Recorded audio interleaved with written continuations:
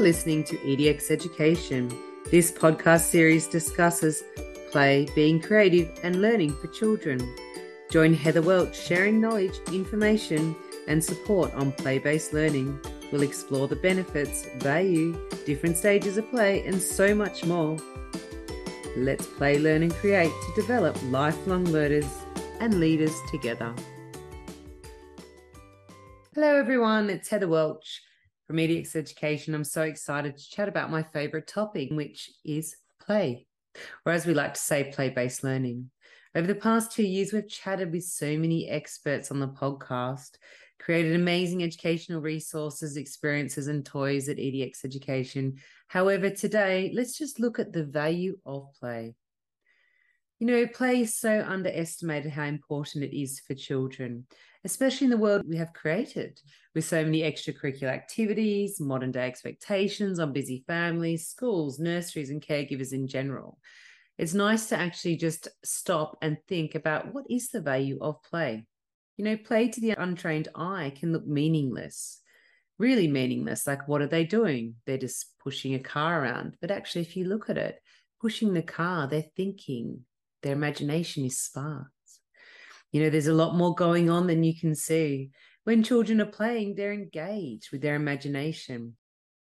They're developing confidence and key foundation skills. And I think that is one of the most important things. When playing with siblings, friends, or parents, children develop social and emotional skills, persistence, cognitive development, and that is just the beginning of the value of play that we'll discuss today.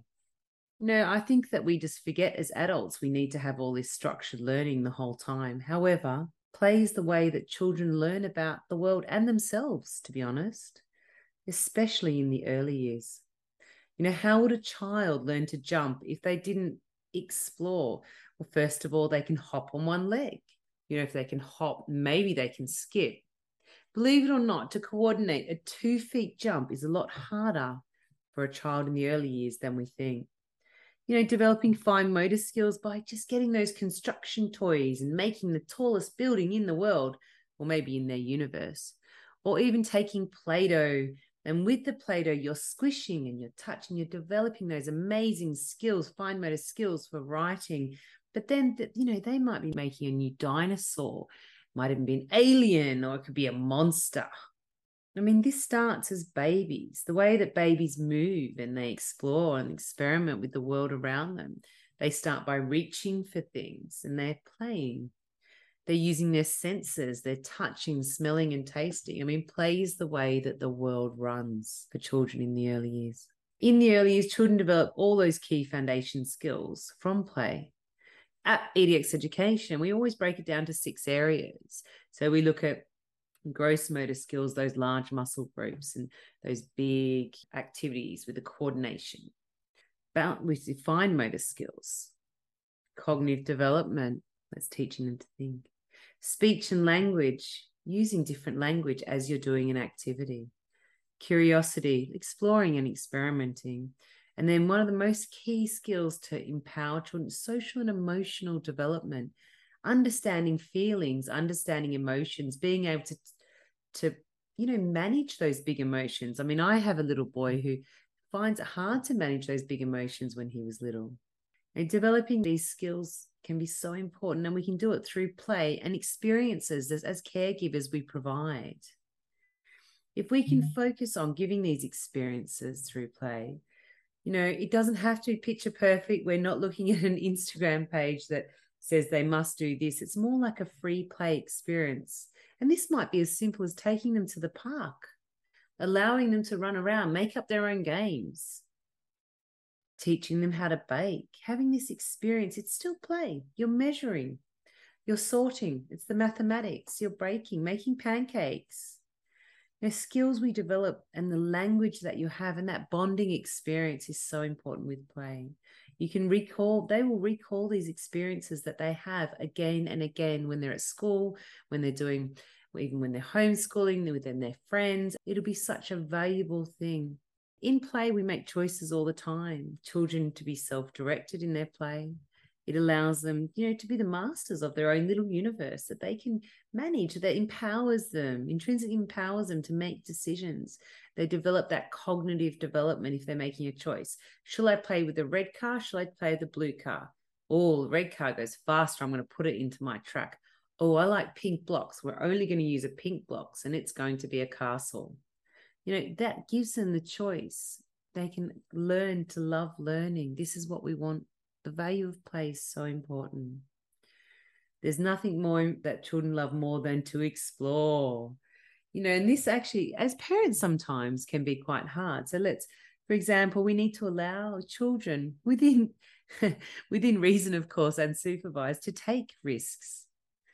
This might be as simple as making their own potion, playing with water, climbing trees, building forts, making up their own games. The value of this play is absolutely priceless to the development in children. It's depending on how they're exploring, but they're also not only their muscle groups and they're just exploring, they're making choices. Is this tree, can I go any higher? Will it take my weight? If not, and that's when you're there to supervise, but you're there to guide as well. The value of that play, when they'll learn calculated risks. And then experimenting. And I love this kind of play with my children. We always make little volcanoes out of toilet rolls, and we put a little bit of white vinegar and the bicarb, and then we put a little bit of colored powder in there, and they love it because it just explodes like a little volcano and comes out. But it teaches them about science. The other one is planting vegetables. These experiments that you're teaching your children to do that don't happen straight away, because in a world that everything happens is at their fingertips, sometimes it takes a little bit longer for a vegetable to grow. And that's a really good learning experience. But also the language and the development of the social and emotional, the bonding, and all of this is really important. The value of play is so important to recognize for all caregivers and children. What we've chatted about today is looking at the skills it develops, the experiences, allowing them to make choices, exploring within reason, experiments, and just the value. This is just a small part of the value of play. Parents and caregivers are getting their children ready there by empowering them to make choices with the value of play. And that even is like choosing your own paint. This unstructured free play, the children, you experimenting, their imaginations are going wild. We all want to develop lifelong learners, and by giving them these 4 things, the experiences, the choices, allowing them to explore and experiment, is one of the most important things when it looks at the value of play. Thank you for listening to us today, and we look forward to chatting with you in the future on Simplicity of Play. There are so many exciting developments happening right now in education. EDX Education would love to hear from you, so do get in touch or subscribe to our podcast, which is available on Apple, Podbean, Spotify, TuneIn, and so many more.